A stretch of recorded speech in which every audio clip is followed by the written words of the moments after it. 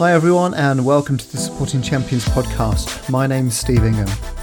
The idea behind these podcasts is to find a better way of us being able to create performance. So we're interested in understanding ourselves, our teams and culture, and supporting other people along the way.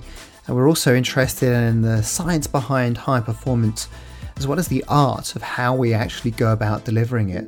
And then asking, of course, the questions about why do we do what we do. We're keen to explore all the key areas, what are the determining factors of high performance.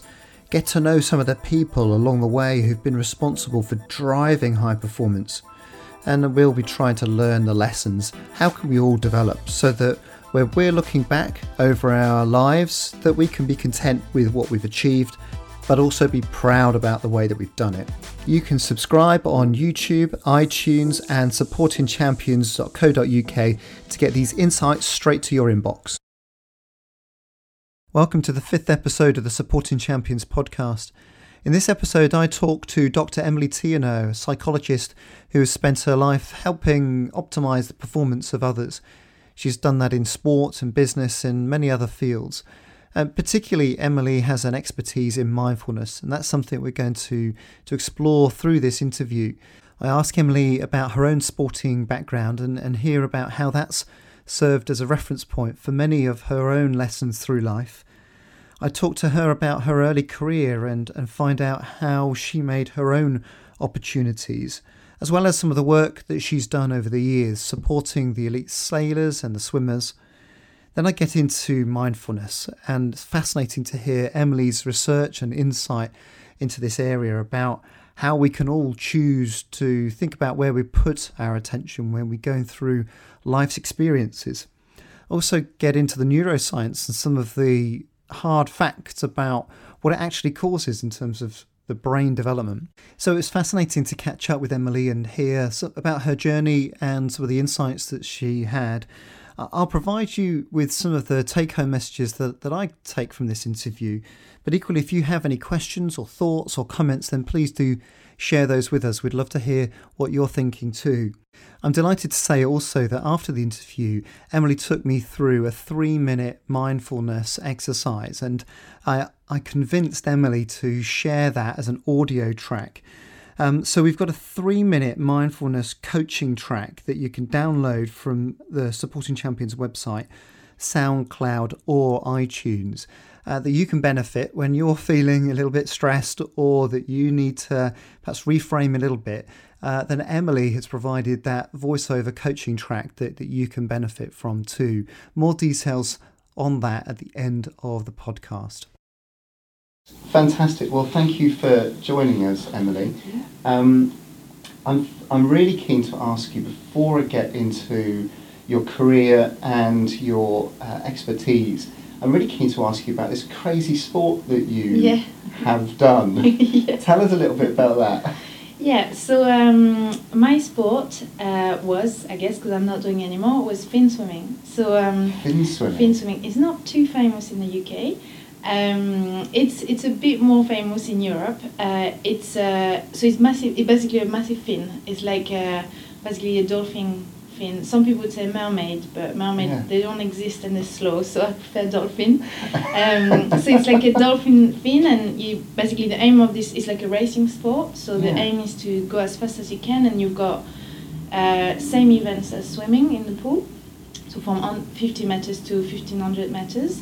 And then you've got open water fin swimming, so you'll be 3, 6 and 20 kilometers in open water. And my specialty was 20k in open water. 20k with a snorkel. So we've got a straight snorkel and then a big fin.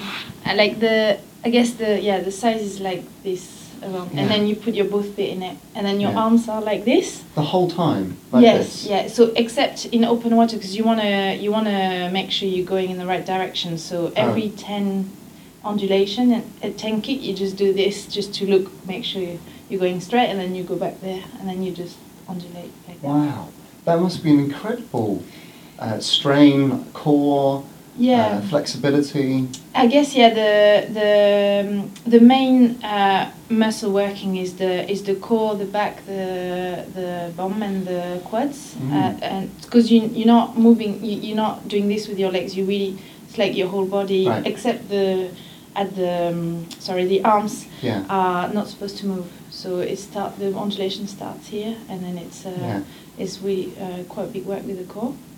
But yeah, it's really cool because when I did swimming since I was 6, competition and stuff, but I don't know, as soon as I tried fin swimming, it just felt really fast, and it's like a propulsion feeling, so you really above the water, and it's really cool. So it's got an excitement to it in that sense. Yeah, I was living in the Caribbean with my family, and we saw people swimming with a fin just near the beach we were, and I was like, oh my god, I just want to do that. Right. And I was like 9, so.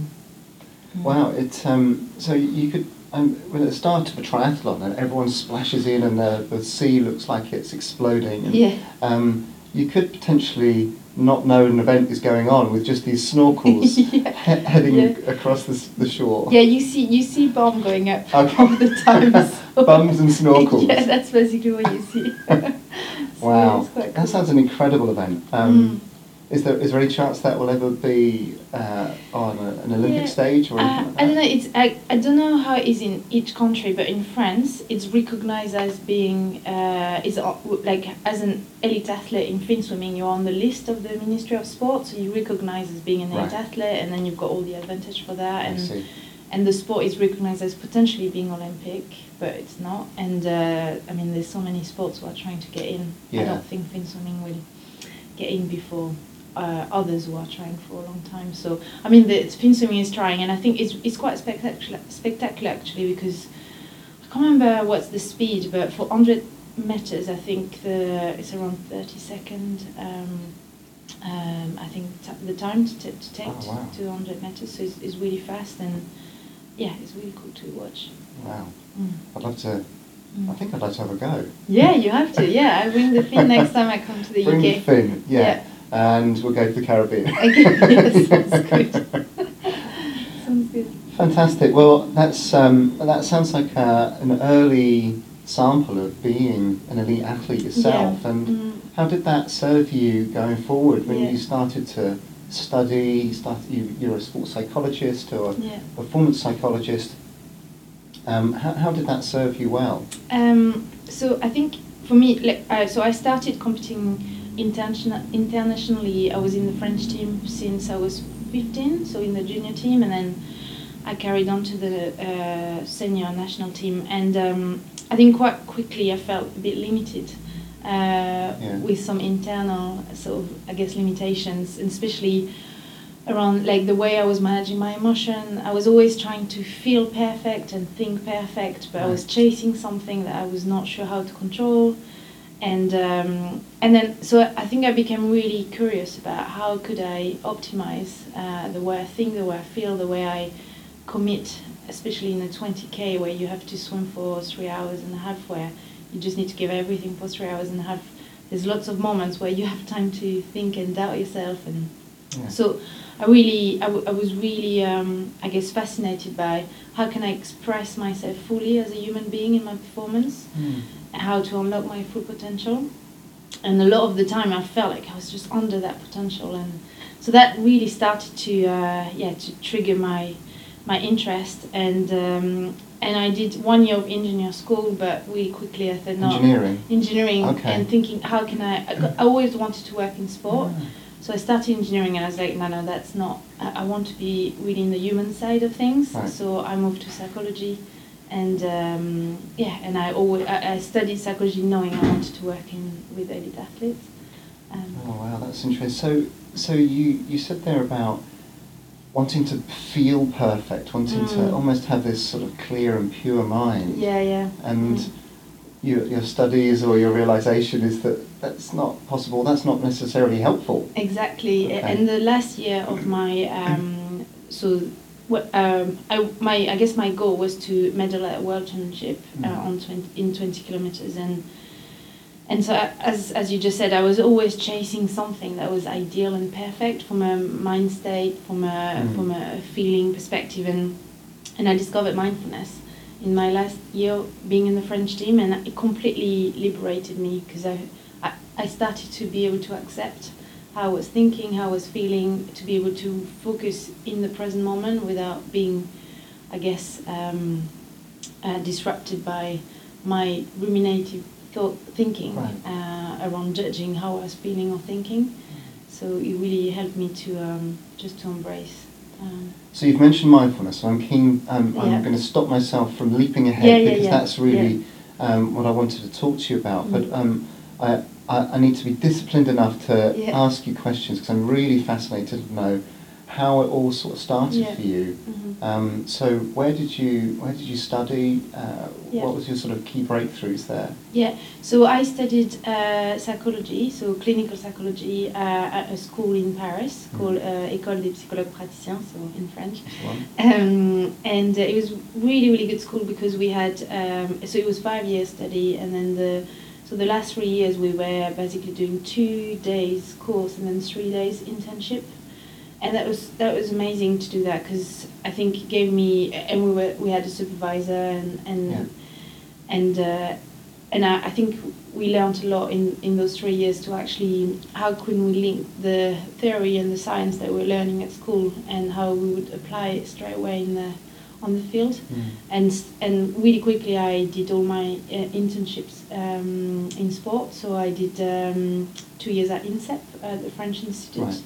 As an intern, and then I did 1 year in a regional centre of sport in the south of France, where I guess France is a bit, in a way it's a bit similar, but you've got the French National Institute at INSEP, and then you've got lots of regional centres of sport all over in France, but you've got, and each regional centre will have maybe 5 to 10 sports, and then and the level is different. Sometimes it's junior teams, sometimes it's national teams training there.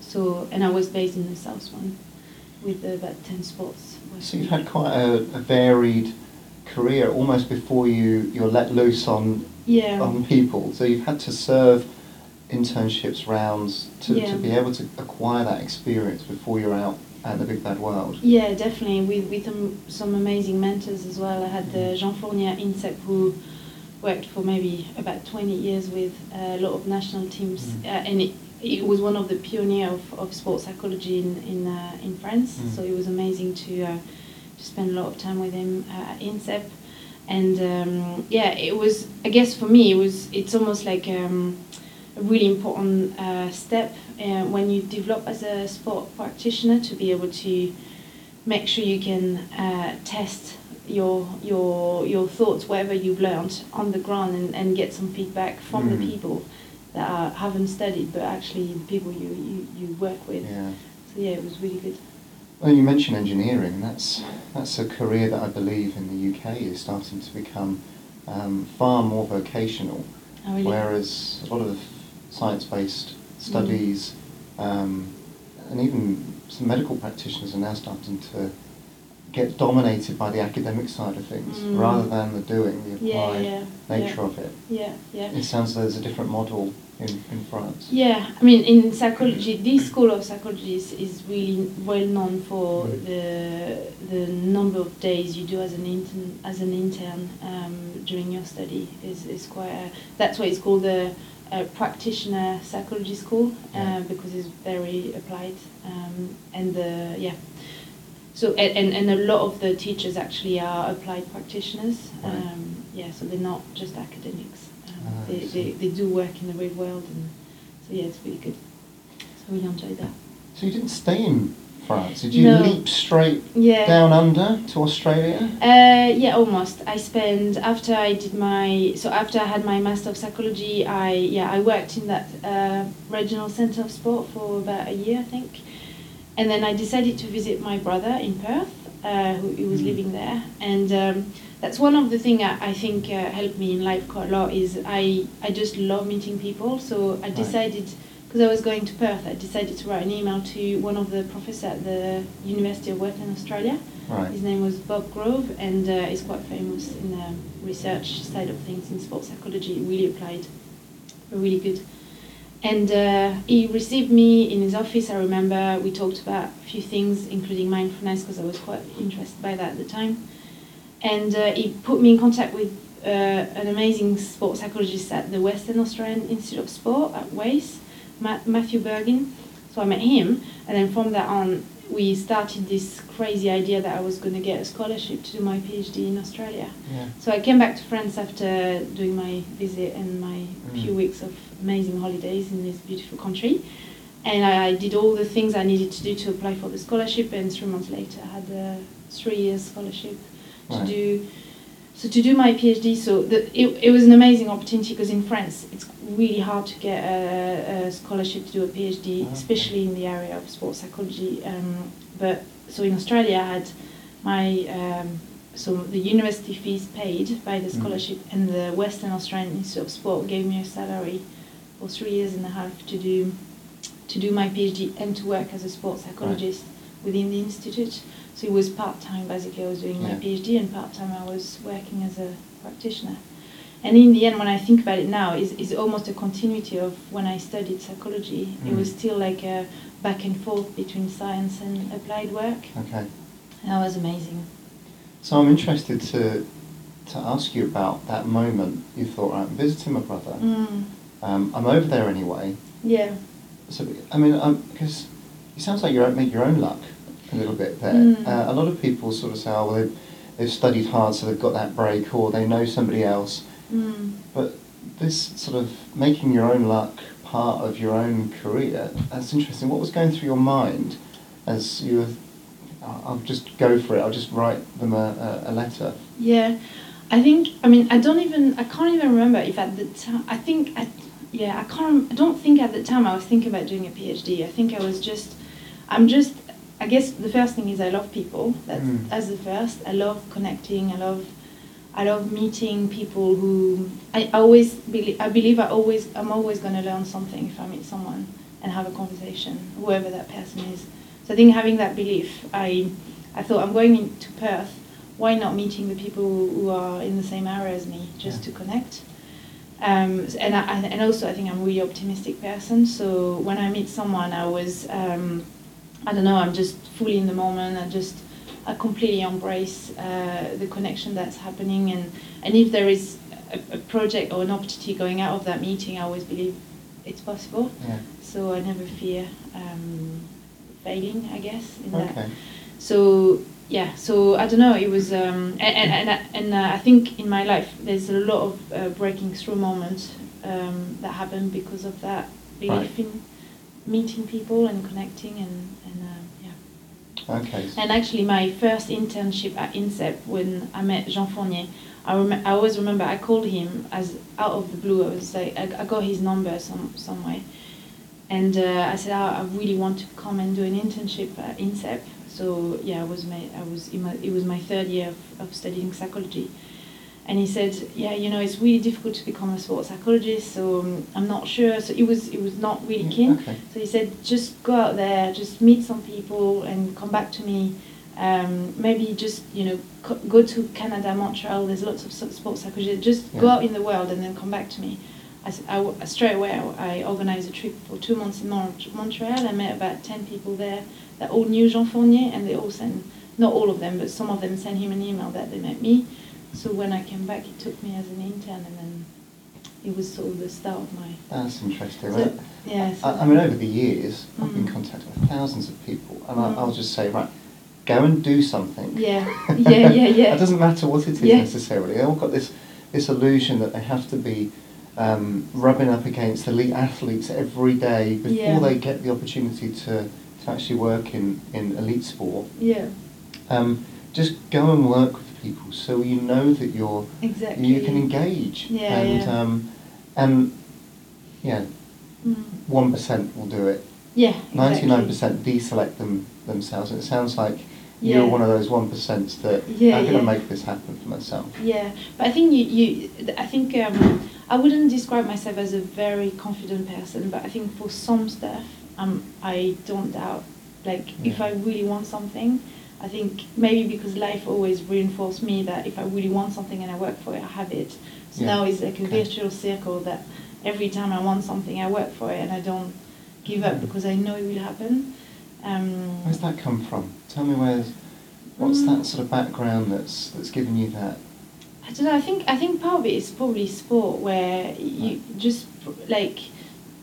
Even though I was not always successful in my sport, but I think it's this feeling of, if I really work hard and smartly, at some point I will see some results.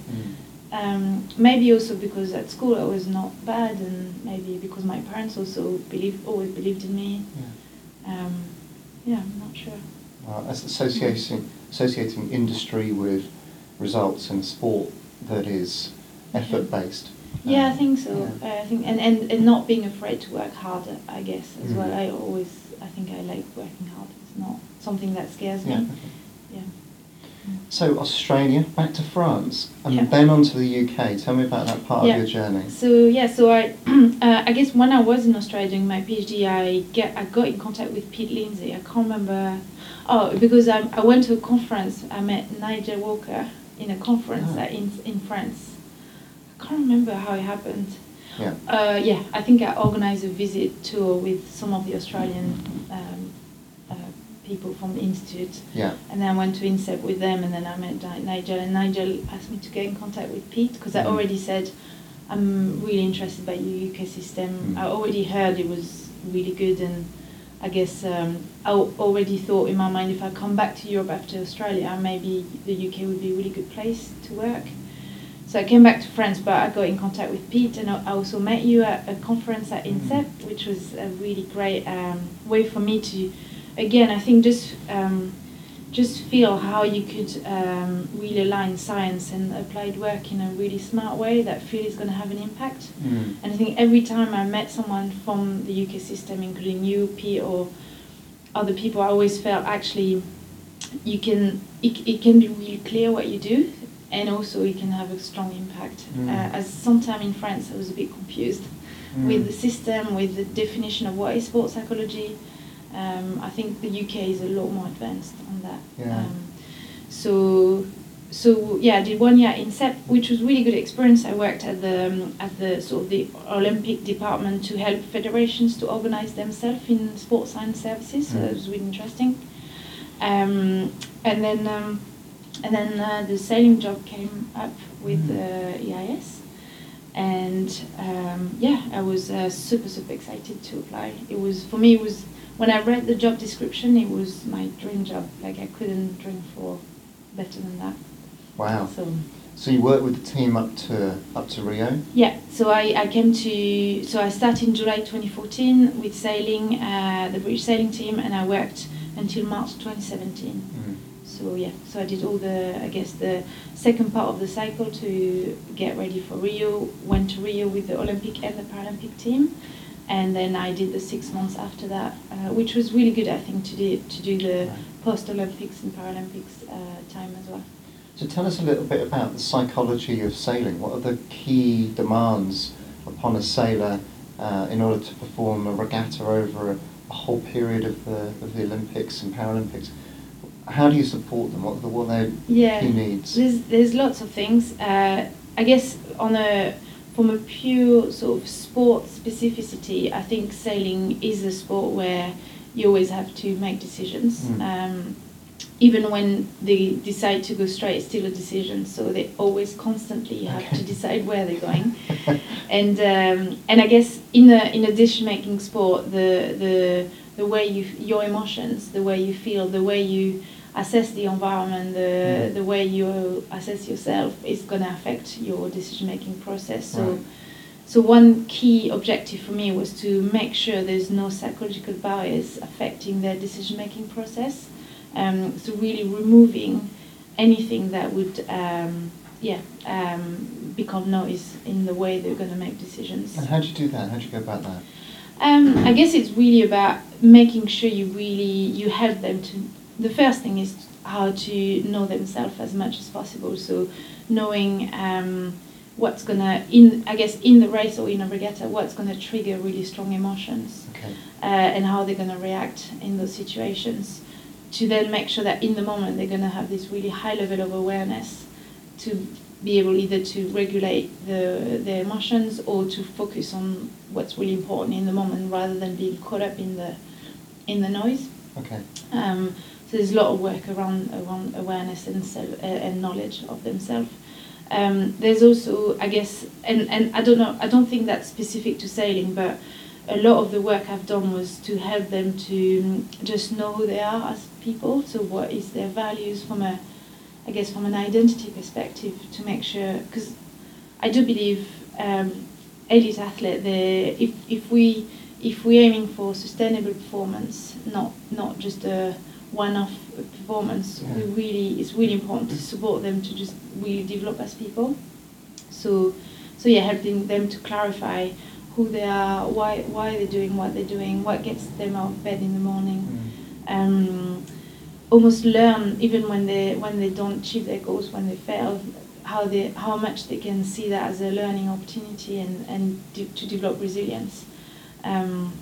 All these sort of things, and for me, my sort of ended goal was how to have them become really robust as sailors, but also as people, and to really enjoy as much as possible the journey, I guess, as well. So that's interesting. So it's not a case of I need to do this in my boat now, so I need to follow this decision-making process A, B, C, and therefore I've made a good decision. What you're talking about there is freeing the mind to make good decisions in the moment by clearing away the noise. Yeah. And part of clearing that noise is by giving them foundational purpose. Exactly, yeah. To know I'm okay, it's all right to have these doubts, and yeah, exactly. I'm on a mission to do this with my life. Yeah. So that any doubts and thoughts that are in the moment get swept away. Yeah, exactly. I think you summarise it really well. It's almost how we can build a really solid frame, so that when they look at a situation, there's something that is so solid.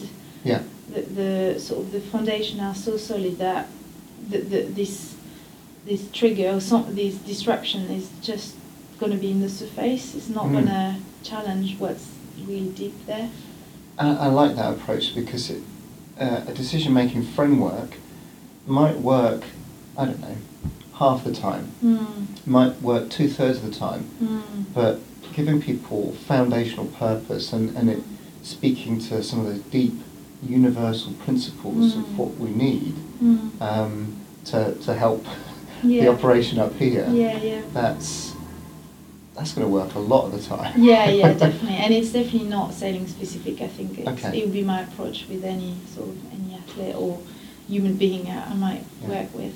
And I do believe to unlock potential, I think that this foundational work is really important.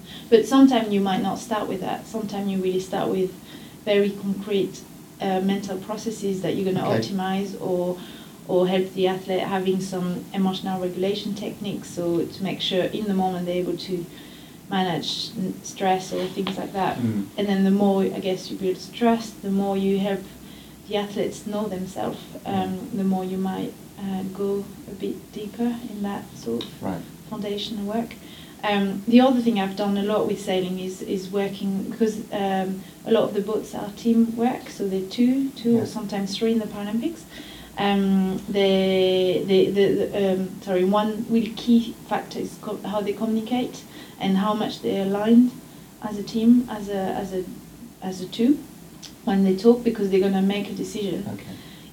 I mean, it's not always the two are making decision together, but the information needs to come in by one person, and the other one makes the decision, but they always need to be completely connected and aligned. So it was fascinating to work on sort of this team, how it can function as optimally as possible in the highest pressure situation. I'm interested to know how you work with that, because often in teams, and it perhaps relates to the boardroom or a team management meeting where someone's made a decision and not everybody's behind that decision, and people go off and do their own thing. Yeah. I don't think you can do that in a boat, can you? You can't start putting sails up that go in a different direction. So how did you work with that to try and get commitment behind decisions? Yeah, I think so. some coaches, it's not always the sports psychologist who's going to help a team in a boat working together. I think the coaches in sailing are quite amazing actually as managers, as how to get the best out of a team in a boat. But as sports psychologists, sometimes we can help just to make sure it's as solid as possible, and sometimes we bring some specific tools. But one of the key things I might do is to help the team having a really clear vision of who they want to be as a team. Right. So, for example, being able to clarify, what values are going to underpin their teamwork, and to translate that into behaviors.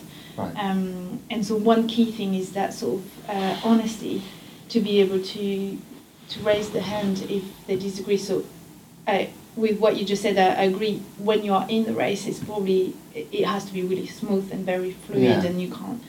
But when you in the pre-race chat, when they're starting to sort of set up the priorities for the race, the strategic sort of plan that they want to have for the race, they almost lay down the foundations of how they're going to make each little decision. Even if things change, they start to build a framework of the day, with depending on the conditions and things. And when they do have that conversation, and the coach is part of that conversation sometime, that's when the team needs to be really, really honest. If one of the three person is not disagree or something like that, and it's that trust and respect and honesty that needs to be there as a foundation again. So we're going to do a lot of work on that, and then for in the race sort of moment, we some teams we worked on very specific sort of communication tools, and to make sure they could reset really quickly when they started to sort of disconnect, or when the communication went down, or when the tempo was too high, so we sort of almost anticipated all these different disruption of communication to know exactly how to reset it to an optimal level. So anything that needs to be said, get that sorted before they get out into the water. Before they start the race. And if it starts to unravel a little bit, then they have a way of being able to stop, reset, and let's go again. Exactly, yeah.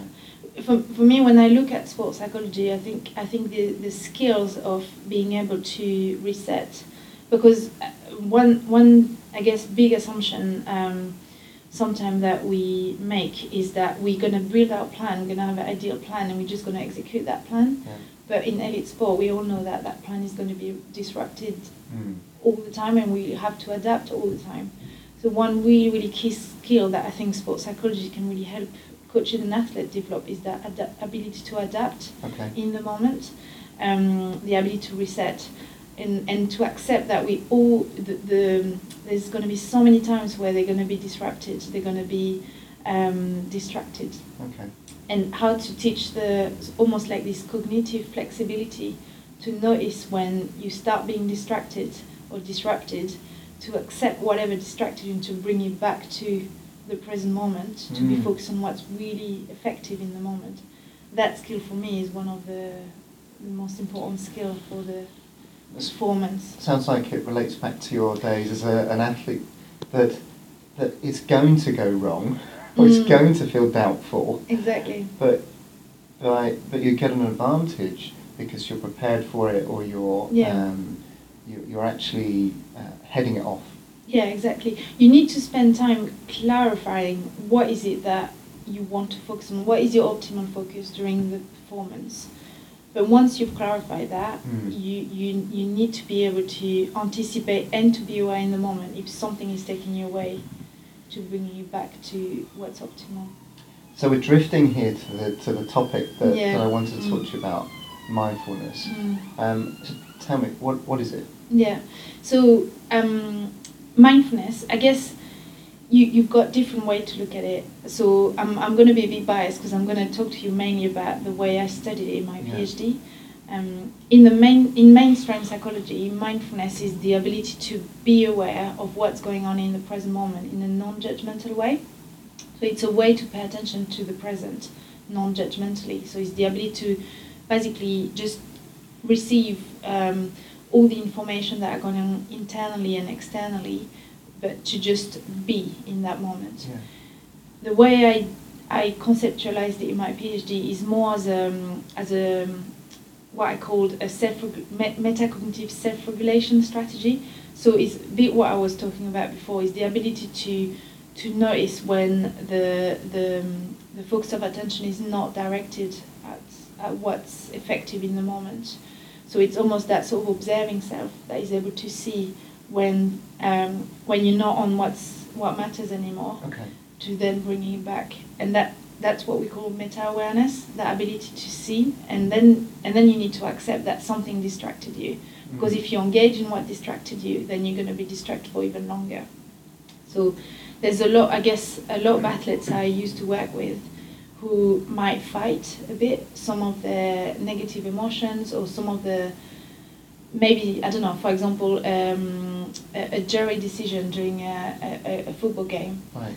The athlete might start to ruminate or to dwell on the jury decision, or on the judge. How do you say? Referee. Referee. Sorry, yeah, the referee. I like the idea of a jury. Yeah. I was thinking about that's what the crowd is normally. Yeah, it's a good point. So he might dwell on that decision, for example, while still playing, so the mind is not in the present moment anymore.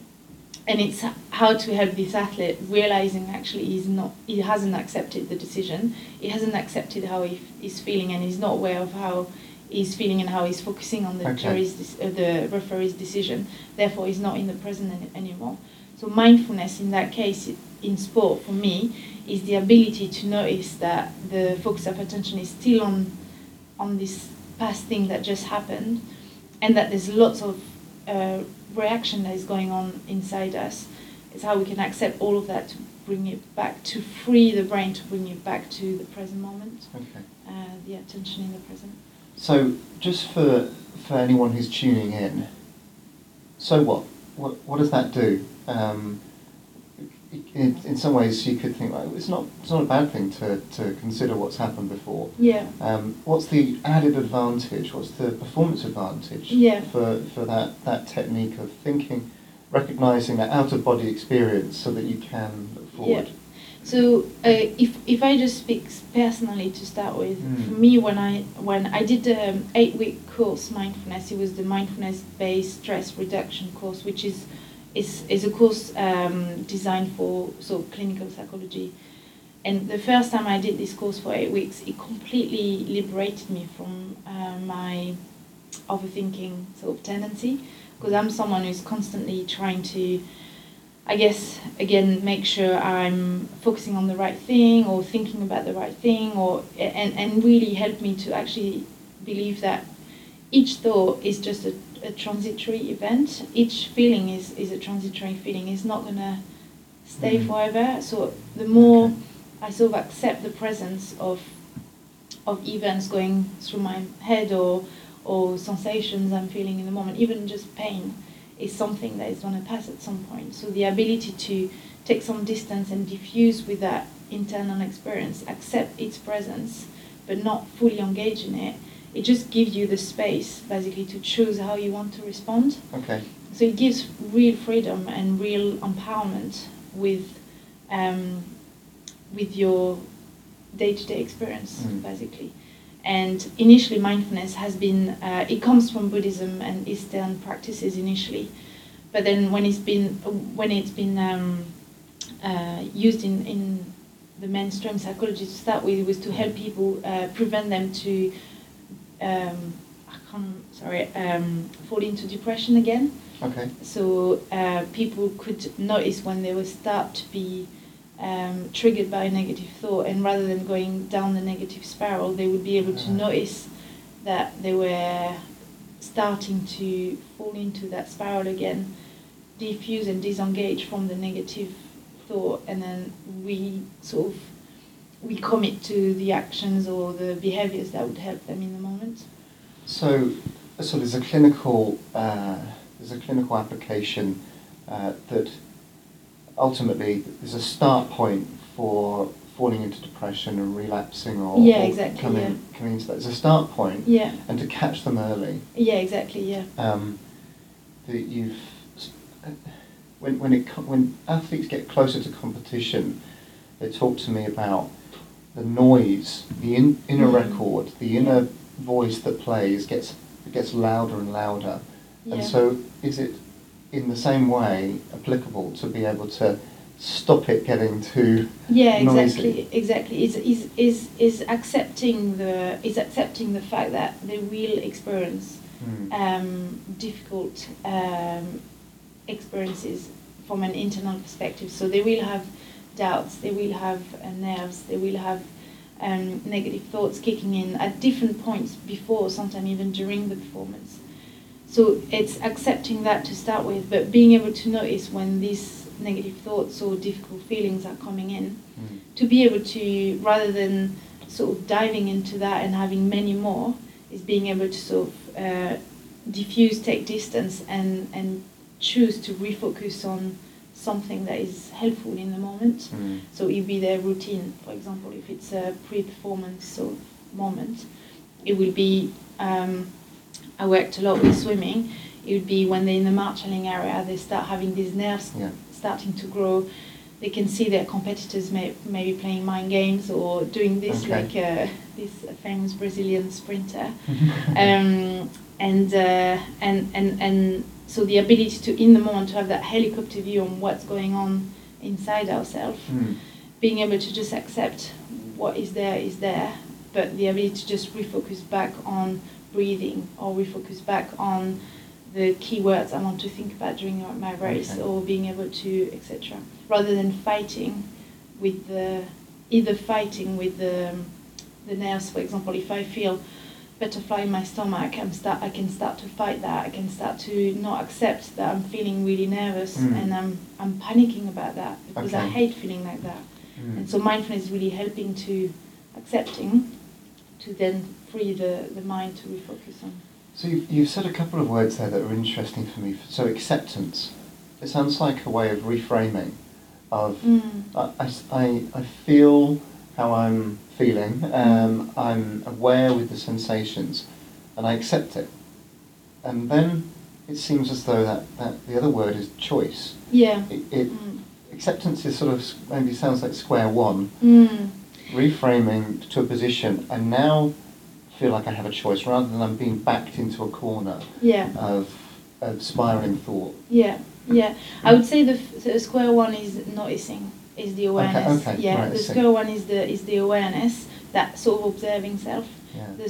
The step two is the ability to just accept and just let it be. And the square three would be, okay, now I'm aware I'm feeling like that, and I really want to accept it. I want to allow it to be here. But what do I want to do with it? And for me, it's almost thinking about the brain as there is a spotlight, and we decide to put the spotlight where we think is really helpful. So using mindfulness technique is, I can choose to put the spotlight on my nerves, or I can choose to put the spotlight on what's going to really help me to perform. Wow. And what sort of results have you found from it? I think that sort of sense of relief when athletes start to shift their belief on what is a thought, what is an emotion, and actually the fact that they are not permanent when there is a difficult experience, but it's not going to last, and they're able to really accept that. I think they feel really relief, because they feel they can have control over where they're going to focus their attention. And when we always say, just focus on what you can control and accept what you can't control. Mindfulness is that, but actually thoughts and emotions are things you can't control when they occur to you, but you can control where you put your attention. And when they start to really understand that, I think they feel quite empowered over their mind, I guess, and the performance. So I can imagine from a purely pathos point of view, just how much relief that would feel to be able to know I can do something with this.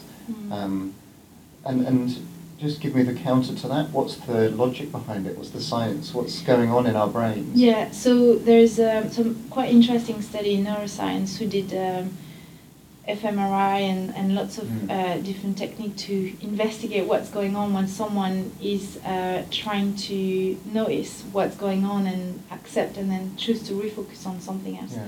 So if I give you, this study it was people who are used to meditate, and they asked them to basically focus on their breathing, but every time they were starting to drift their attention, just mind wander, they had to raise their finger. And every time they were refocusing back on breathing, they had to sort of put down their finger. Right. And they were measuring during fMRI whatever was going on in the brain during that time. And what they realized is actually the ability to, the moment where they notice that they're drifting and they start to be distracted by something else, the part of the brain that is activated is really different part of the brain to the one who is bringing back the attention to the breathing. Okay. And the part of the brain who is activated when the mind wander is just all over the place, so it's not very... Okay. And so what they showed by that is actually there is a part of the brain that is in the parietal area who is really good at noticing when we're not focusing on something that is going to help achieve our goal. Okay.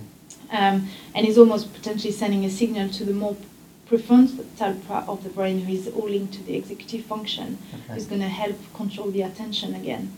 And that was really interesting to show that there's almost a mindfulness brain network that is going on when you try to notice, to then make the choice to refocus back on what's important to you in the moment. So we have a warning system in some ways. As soon as you notice, the brain is saying, "Yeah, this isn't right." We get that executive decision making function in place to say, right. Yeah. Get working on this, guys. Exactly. To figure this out. Exactly. But what they also show in neuroscience is the more you meditate, so that sort of 10,000 hours rule is actually quite true for mindfulness, because the more you practice, they show that the thicker the grey matter. I mean, I'm not a neuroscientist, but they really showed that the more hours you meditated, the more this neural network was stronger. That's interesting. So if I do some weights, I'll feel and I'll see improvements in muscle tissue, but actually knowing that area of the brain can strengthen through function, that's good to know, because these sorts of techniques, they can quite feel ethereal. They can be out in the open. You don't know whether you haven't got measurable improvements on a day-to-day basis. Yeah. Is that where the field's going? How do you see the mindfulness having a future impact? Yeah, so I think for me, in terms of my experience as an applied practitioner, I think more and more I realize that if athletes don't practice mindfulness on a day-to-day basis and they try to integrate that in their training, but even just when they just in their just normal day, when this ability to notice when I start to be caught up in an emotion, and that's the ability to accept and refocus back in the present. I think they just have to integrate that all the time, because if not, if they just try to apply that in the performance, in the competitive environment, it's going to be really difficult to make it really strong and robust when pressure is high. Wow. That's one. So I think how I can help better athletes to almost take that as a philosophy, as a way to see life and live their life. I think that's one thing I really want to pursue. And the second thing is, for me, the earlier we start with young athletes to develop these skills, the more it's going to be on brain and the brain plasticity, as you know, for teenagers and young adults. It's so incredible that I think these metacognitive skills, this observing self, is really something we can start developing young. That's interesting, and I think more and more I'm hearing from experienced practitioners and professionals that we end up sort of working with people when they're at the top, as opposed to on the journey, and how so many valuable lessons can be laid early on in the career. I agree so much. the number of athletes I worked with who were adults, Yeah. I truly believe that if we did similar work early on, it would have been so much easier for them, for their pathway, for their journey. And again, even as developing as people, I think it would have been, because elite sport is a hard world, so how we can equip young athletes as early as possible to, So, France, Caribbean, back to France, Australia. Caribbean is French. Oh, okay. It was the French Caribbean. Okay. You're still moving about. Yeah. Weymouth, UK, Yeah. back to France now. So what's the future hold for you? So I've started my own business. So I basically work for either sports or businesses, companies. Again, in a similar way to help people unlock their potential. To help, I'm really passionate about teams. How really to help team function optimally, but also to enjoy working together. I think today in the corporate world, sometimes people get up in the morning and they're not really happy to go to work. So I feel it'd be quite amazing to transfer some of the lessons and the methods and the tools used in the elite athlete world into the corporate world, to help more people live a life they love and feel they, I guess, achieve what they really want to achieve in their life. Wonderful. Well, congratulations with that as well. Thank you. And as to everything you've achieved. So, and I've no doubt that you'll flourish in that environment. But Emilie, thank you so much for all the insights and sharing your story and what you've achieved. Thank you very much, Steve. It was such a pleasure to have this conversation with you today. Thank you. So I found that a really interesting discussion with Emilie, not just the importance of following your own curiosity in proactively making your own opportunities, but just reminded me how much mindfulness has got to offer us all, particularly about how we become aware of the present experiences in a non-judgmental way. Also the importance of realising that we have a choice in how we attend to the experiences that we're going through on a day-to-day basis. I love the fact that the idea that the brain is actually developing when we're doing this is you're training it like a muscle. I mentioned at the start of the podcast that we've actually got a recording of Emilie giving us a 3-minute mindfulness coaching track, and that's available to download at Supporting Champions website, on the SoundCloud account and on iTunes. So please feel free to download that. Keep it on your phones for whenever you might need a dose of mindfulness from Emilie. And let us know how you get on too. If you'd like more, then please do let us know. And that's something we might be able to explore. You can get more from Emilie if you follow her on Twitter at Emilie Thienot. We're also on Twitter at Ingham_Steve, at support_champs. And don't forget to subscribe on iTunes, YouTube and supportingchampions.co.uk. And if you've got a comment, a thought and a question, please do fire them across. Join us next time when we'll be talking to David Fletcher about how we respond under adversity.